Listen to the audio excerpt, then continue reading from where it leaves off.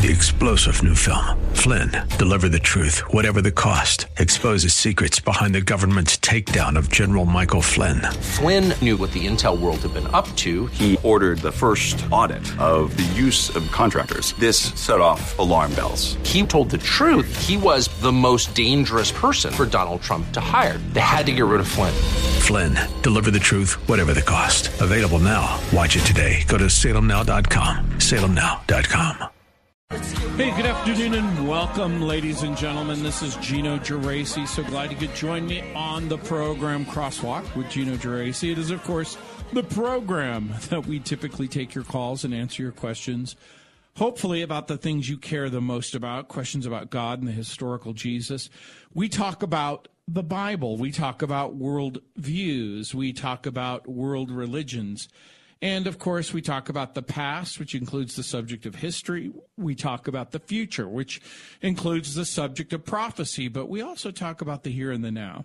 And if you'd like to join me on the program, the number's 303-873-1935.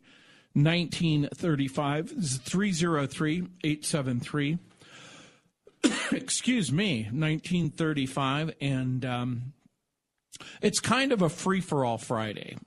And on this free-for-all Friday, as you can imagine, so much is going on in the news. We're still keeping our eye on the conflict in the Middle East, the challenges that the modern state of Israel is facing, Hamas, and the historical implications, but the biblical implications for the future. One of the interesting things that I've been talking about for the last couple of days is the fact that several outlets, including a coalition of so-called churches in the Middle East, have elected to cancel Christmas in Bethlehem. One of the signs and protesters at the Christmas tree lighting in New York had an interesting sign, and the sign read, "Cancel joy." And I thought to myself, what an interesting thing to say. Can you imagine being a protester and you've decided to cancel joy? And I couldn't help but thinking about the fact that the Bible not only gives us permission to have joy, but that according to the Bible, when you think about the source of joy, there's no reason to cancel joy. So if you ask kind of an interesting question, and as you know, this is a Bible question program where we ask and we try to find answers to Bible questions, your questions. What are the sources of joy according to the Bible? And, of course, the Bible provides guidance on the sources of joy. It talks about spiritual life. And the three things that the Bible talks about fairly robustly is the fact that there is joy in God's presence. So in Psalm 16:11 it says, "You make known to me the path of life. You will fill me with joy in your presence, with eternal pleasures at your right hand." In Luke 15:7, of course, it says, "I tell you that in the same way there will be more rejoicing in heaven over one sinner who repents than over 99 righteous people who do not repent." In other words, the idea is that there is joy in heaven when sinners turn from their sin. And so the Bible seems to indicate that there's joy in the presence of the Lord. There's joy in heaven when people turn from their sin and turn to their Savior. And there's joy in the concept of worship. And so I think it's a little bit premature to cancel Christmas and to cancel joy. There's lots of other reasons that we can have joy. According to the Bible, we can have joy because our names are written in heaven. Jesus talks about it in Luke chapter 10, verse 20, when he says, "Do not rejoice that the spirits submit to you, but rejoice that your names are written in heaven." The context of that passage was the fact that Jesus had sent them out to proclaim the gospel, but also to heal the sick and to deliver those who were afflicted by demons. And they were rejoicing. And Jesus says, don't rejoice that the spirits submit to you, but rather rejoice that your names are written in heaven. And then, of course, it talks about in Psalm 126, verses 5 and 6, it says, "Those who sow in tears will reap with songs of joy. He who goes out weeping, carrying seed to sow, will return with songs of joy, carrying sheaves with him." In John 15:10, Jesus says, "If you obey my commandments, you'll remain in my love, just as I've obeyed my Father's commands and remain in his love. I've told you this so that my joy may be in you, and that your joy will be complete." In John 16:24, it says, "Until now, you haven't asked anything in my name. Ask, and you'll receive, and your joy will be complete." So asking in Jesus' name completes joy. Obeying Jesus, you experience joy. Those who sow in tears reap joy. We can rejoice because our names are written in heaven. So we might be thinking it's a little bit too early to cancel joy. For those people who are holding up signs to cancel joy, my advice is no, joy's still on. 303-873-1935. That's the number if you want to join me on the program. As I'm fond of saying, you just pick up the phone, you dial the number 303-873-1935, and of course our producer Jim Nichols is standing by to take your call. Happy to take your call. He'll ask you, hey, what is your question or comment for Gino? And we'll make every effort to get your question on the program. It's 303-873-1935. Clearly, joy is something we want, we long for. But sometimes we find ourselves in difficult situations. And so for many people, joy is hard to hold on to. But I'm going to suggest to you that experiencing joy should be a regular part of every Christian's life. According to Paul writing in the book of Galatians, he says that joy is a fruit of the Holy Spirit, produced by God's work in us. And so therefore that makes it a part of God's will for us. We know that even the most mature Christians experience periods of grief, sorrow, pain, what some people might characterize as joylessness. You'll remember Job wished he had never been born in Job chapter 3, verse 11. He said, "Why didn't I die at birth? Come out of the womb and expire." It was his way of saying, wow, why couldn't I have just been stillborn? David prayed to be taken away to a place where he wouldn't have to deal with reality. Can joy still be a part of our life? I think the answer is yes. 303-873-1935. I'll be back. Hey, welcome back, ladies and gentlemen. This is Gino Geraci. So glad you could join me on the program. Happy to take your calls, 303-873-1935. And so if you've ever wanted to come on the program, now would probably be a really good time. Again, just pick up the phone, dial the number 303-873-1935. Been talking a little bit about joy. And we talked about the Bible gives us permission. The fruit of the Spirit is joy.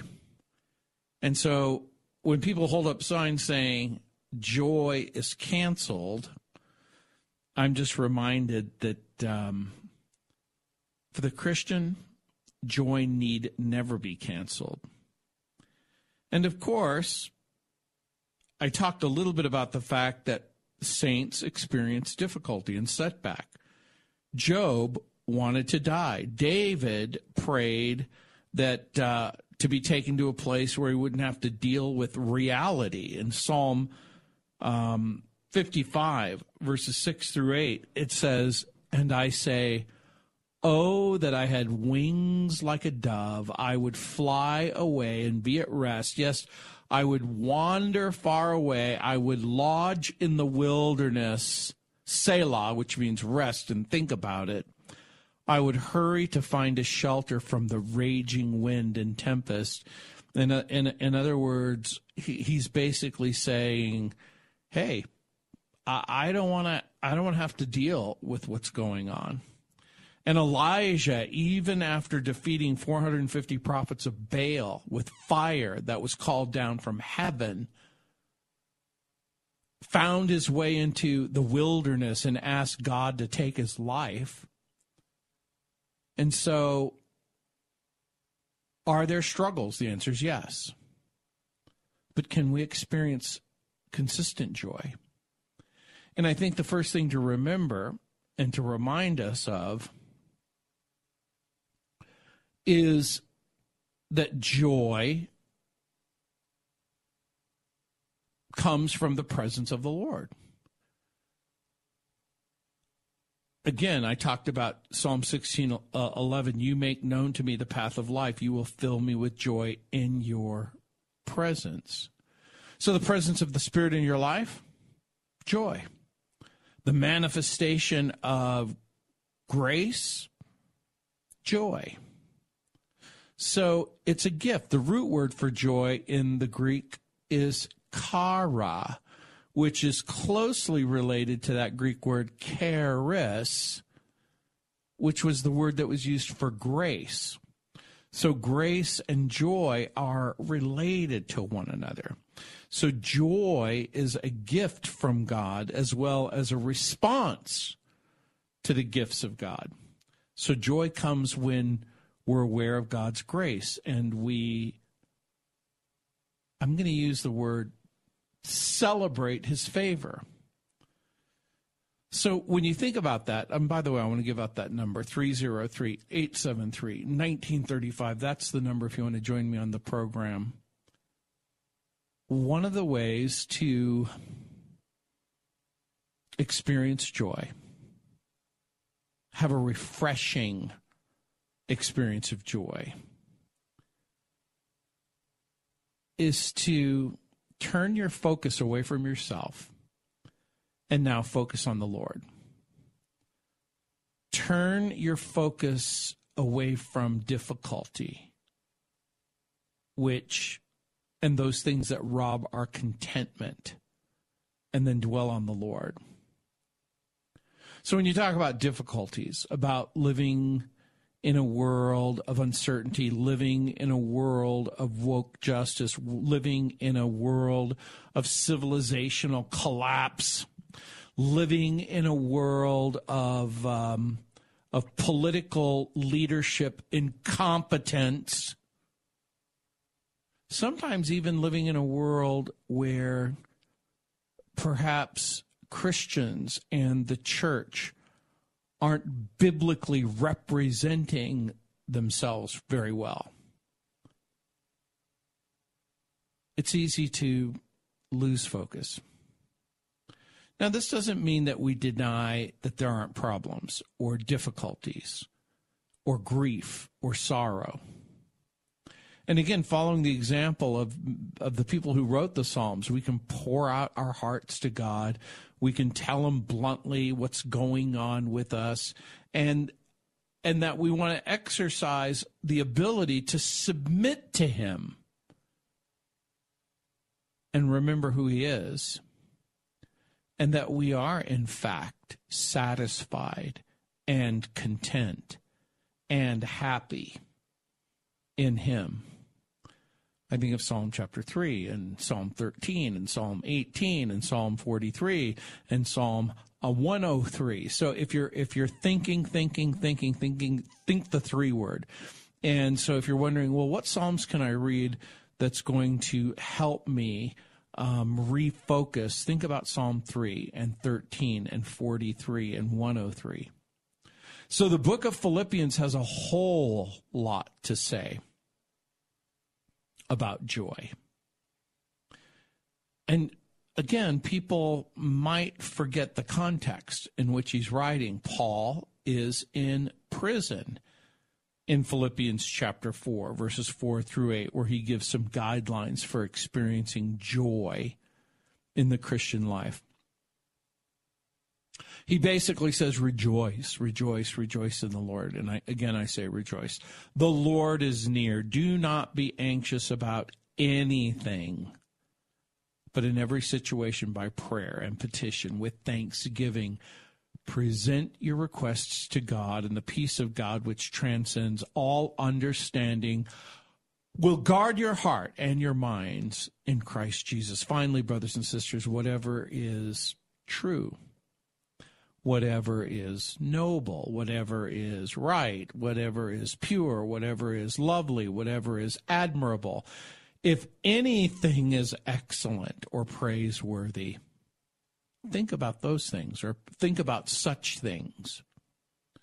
So in that passage of Scripture, Paul reminds us of the importance of praising the Lord, remembering that he's near, praying about our concerns, keeping our minds focused on the good things that the Lord has provided. And then we experience joy because we're now willing to intentionally praise him. David wrote that the study of God's word brings joy. Psalm 19:8. The precepts of the Lord are right, David wrote, rejoicing the heart. The commandment of the Lord is pure, enlightening the eyes. So we experience joy by communing with God through prayer, and then we experience joy by keeping our focus on godly things rather than just simply thinking about difficult things or discontentment. Again, 303-873-1935,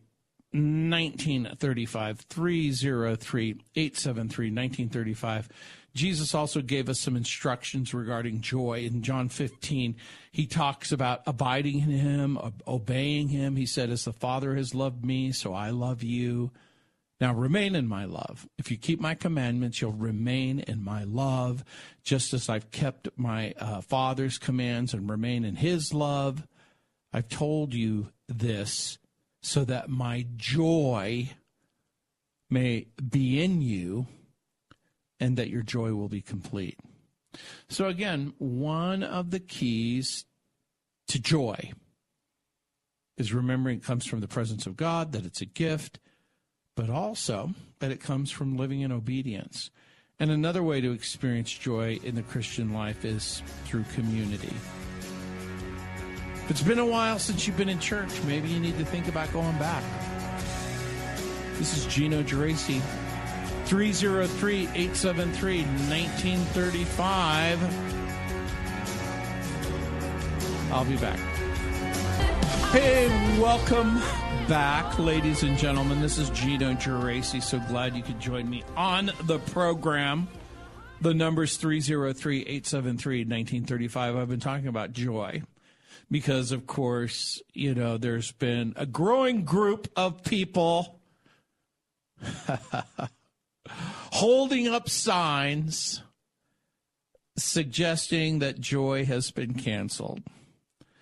But I'm going to suggest, no, for the Christian, joy is never canceled. By the way, I normally do this at the top of the hour, but I am going to read from the American Minute. These are notable events of American significance, remembered on the date that they occurred by Bill Federer for today,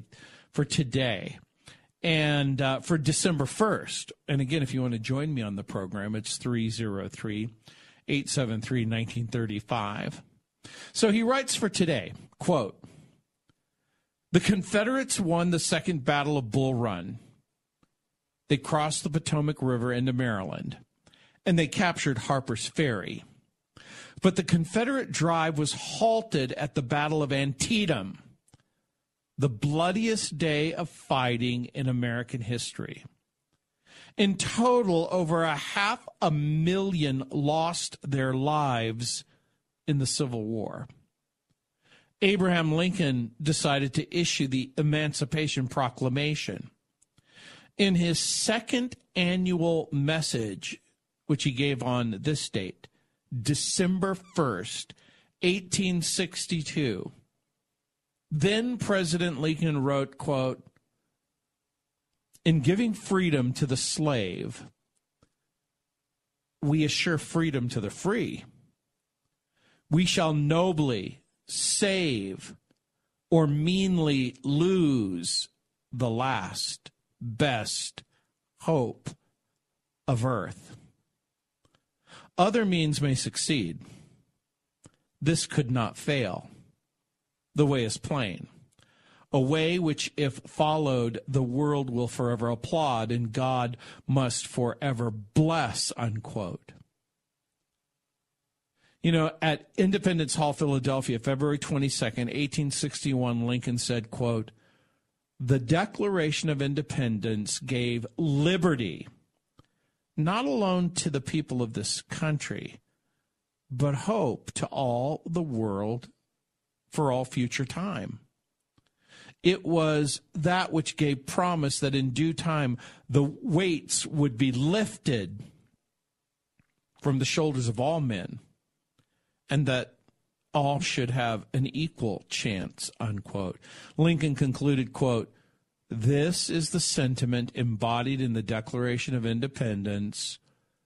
I would rather be assassinated on this spot than surrender it," unquote.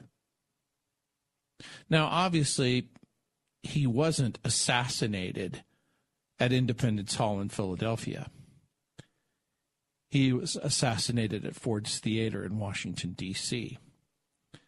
But assassinated he was because a Confederate sympathizer wanted to undo what Lincoln had done and rally the troops for more days of bloodshed. And so, in the grand scheme of things, imagine there are people who are motivated by freedom, and there are people who are motivated by control. It was interesting in the debates between Ron DeSantis and California Governor Gavin Newsom, when Newsom suggested that California was a freedom state, and Ron DeSantis rightly said, "You mean the freedom to defecate wherever you want? The freedom to build homeless encampments? The freedom to act out wickedly and perversely?"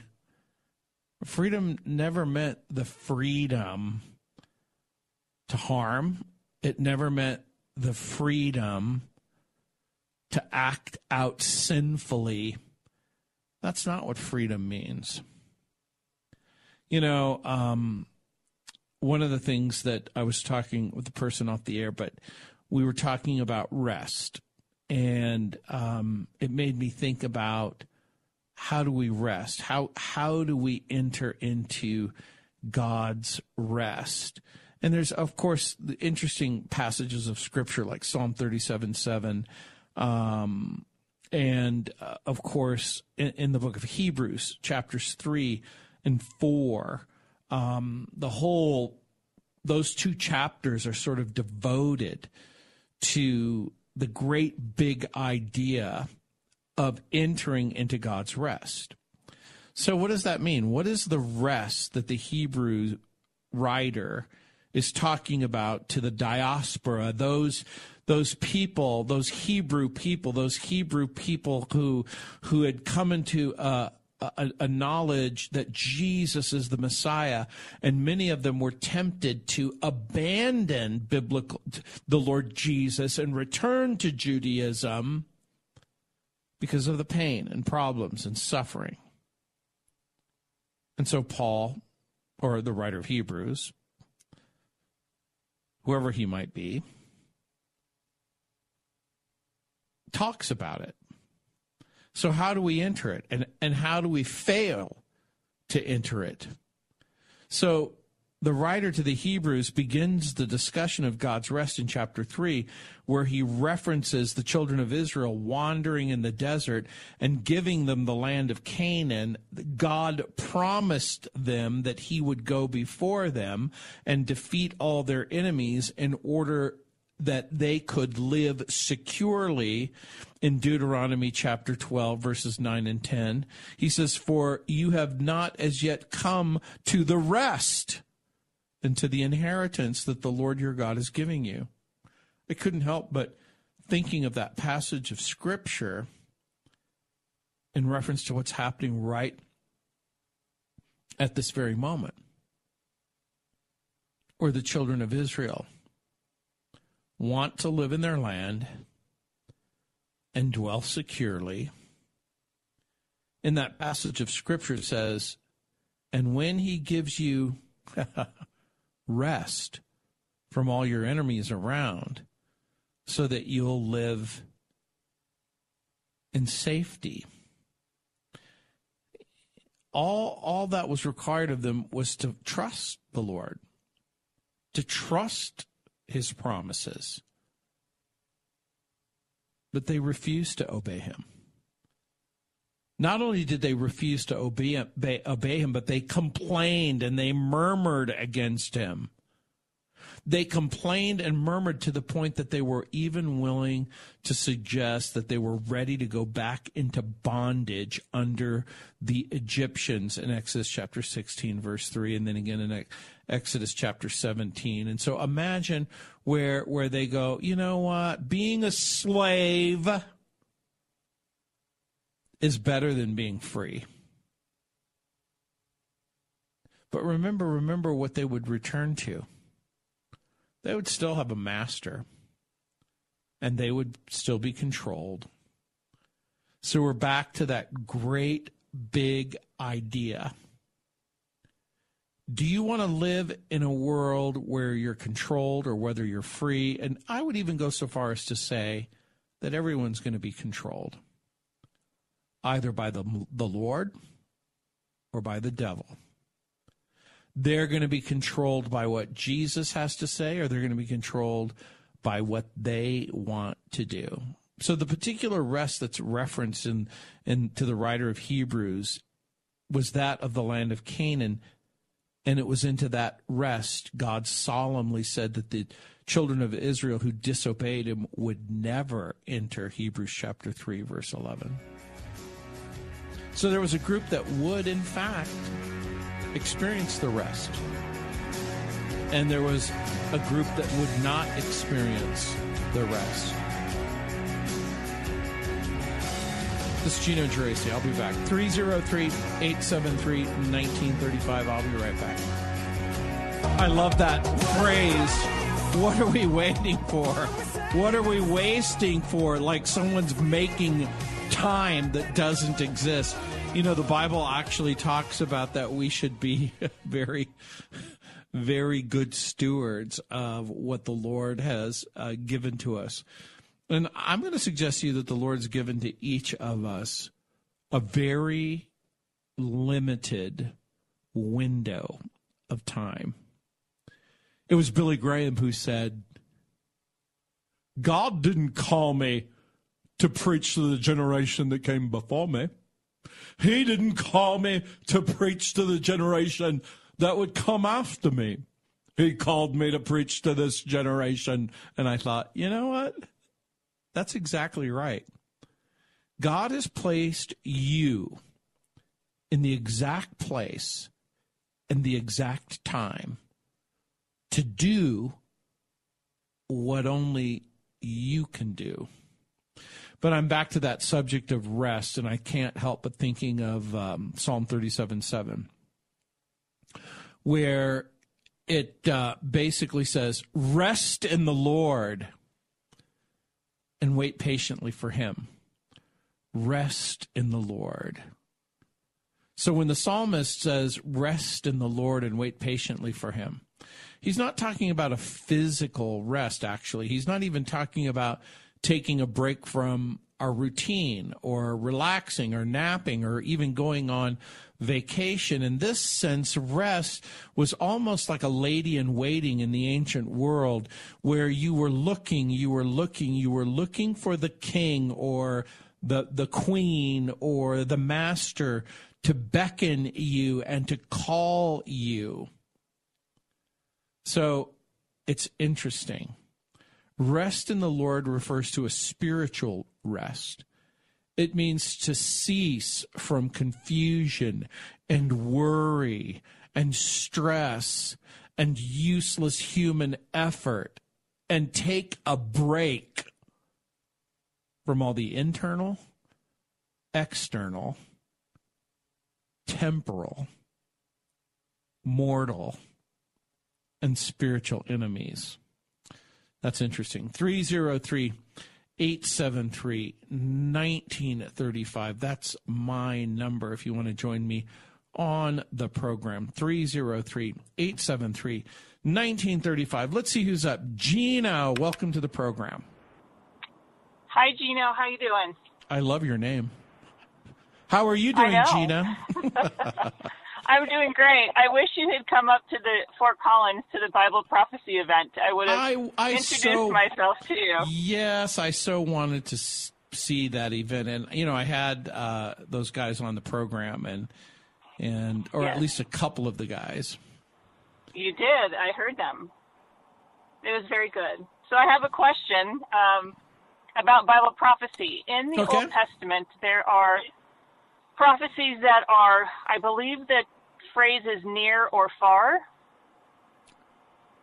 Right. Some that, for example, so how do biblical scholars determine that one was a near, like in Ezekiel, and then like far, like Ezekiel 38 war? Yeah, I think that some people refer to this as double fulfillment. So there's a couple of ways of thinking about what you're talking about. And we could even expand the conversation a little bit, because obviously prophecy falls into categories like fulfilled and unfulfilled. And so the idea is that some prophecies have what look like a short-term and a long-term fulfillment. So apparently when, you're thinking about these different things like in Isaiah where a child would be born and a son would be given, there seems to be a sense in which there's a fulfillment, but then there's a future fulfillment. So they talk about near and far. So a prophecy has a dual fulfillment, apparently, to point to God's sovereign control. So the thing, I'm thinking about Isaiah's virgin birth prophecy or Joel's prophecy, where it says, and afterward I will pour out my spirit on all those people. Your sons and your daughters will prophesy. Your old men will dream dreams. Your young men will see visions. Even on my servants, both men and women, I will pour out my spirit in those days. So apparently there is a sense of a fulfillment of that prophecy, because Peter stands up on the day of Pentecost and speaks those exact words to the people who are gathered in Jerusalem. So obviously Joel is making the statement, Peter repeats the statement in Acts chapter 2, and then there's this manifestation of God's power through the Holy Spirit that happens on that day. But there seems to only be a partial fulfillment of Joel's prophecy, because the prophecy goes on to speak about blood and fire and billows of smoke in chapter 2, verse 30, astronomical signs in verse 31, the gathering of the nations in judgment in chapter 3, verses 1 and 2. None of that happened. So what are we to think? Okay. So we think, well, there seems to be a partial fulfillment, and then there seems to be an ultimate fulfillment at the second coming of Christ. And so, again, you think of Samuel's prophecy to David and Jesus' second coming prophecy. So, again, I'm thinking Christmas thoughts because I was thinking, about the people holding up signs in New York, Hamas supporters saying, "Joy is canceled," and I'm thinking to myself, too late. Joy has already come. Joy to the world. The Savior's come. Let earth receive her King. In Isaiah chapter 7, there were Aramites and Israelites, and they wanted to conquer Jerusalem. And King Ahaz was afraid. And so the prophet Isaiah approaches Ahaz, and he says that Aram and Israel aren't going to be successful in the conquest in Isaiah chapter 7. And so the Lord offers Ahaz the opportunity to receive a sign in verse 10. But Ahaz refuses to put God to the test in verse 11. And so God responds by giving the sign that Ahaz should look for. The virgin will be with child and will give birth to a son. But before the boy knows enough to reject the wrong and choose the right, the land of two kings you dread will be laid waste. That's what it says at the end of in Isaiah 7:14. So Isaiah is making reference to a woman, a virgin, when the prophecy's made, who would become pregnant and bear a son, and a few years after that, Israel and Aram would be destroyed. That was the near fulfillment in the New Testament. And then the Apostle Matthew connects the virgin birth of Jesus in Matthew 1:23 with that same prophecy in Isaiah 7:14. So Jesus' virgin birth is the far and the fuller fulfillment. So to your point, how do we know? How in the world do we know? And you know what? I wish I had a good answer for you. I wish I could say, "Oh, and this is the answer." But I don't have a good answer. What's interesting to me, as you're saying that, are pastors who refuse to talk about prophecy and avoid major chapters of the Bible. I'm thinking of replacement theology and things like that. That's a dead end. Yeah, that's a dead end. Yeah, but yet they will quote old scripture on the coming of Christ and his birth. Well, whether they like it or not, they just quoted prophecy. Exactly. That's true. Thank you, Gino. Merry Christmas. Hey, Merry Christmas to you. This is Gino Geraci. Thanks for joining me. 3-star General Michael J. Flynn, head of the Pentagon Intelligence Agency, knew all the government's dirty secrets. He was one of the most respected generals in the military. Flynn knew what the intel world had been up to. He understood its funding. He ordered the first audit of the use of contractors. This set off alarm bells. The explosive new documentary, Flynn, Deliver the Truth, Whatever the Cost, uncovers the facts behind this scandal. Flynn told the truth. He was the most dangerous person for Donald Trump to hire. I find out the worst enemy that I'm going to face in my life is right here in America. They took my assessment and they wanted me to change it. And I was like, I'm not changing it. They had to get rid of Flynn. With in-depth interviews, archival footage, and never-before-seen personal records of the man behind the headlines. I just felt like I was drowning. Flynn, Deliver the Truth, Whatever the Cost. Available now. Watch it today. Go to salemnow.com. salemnow.com.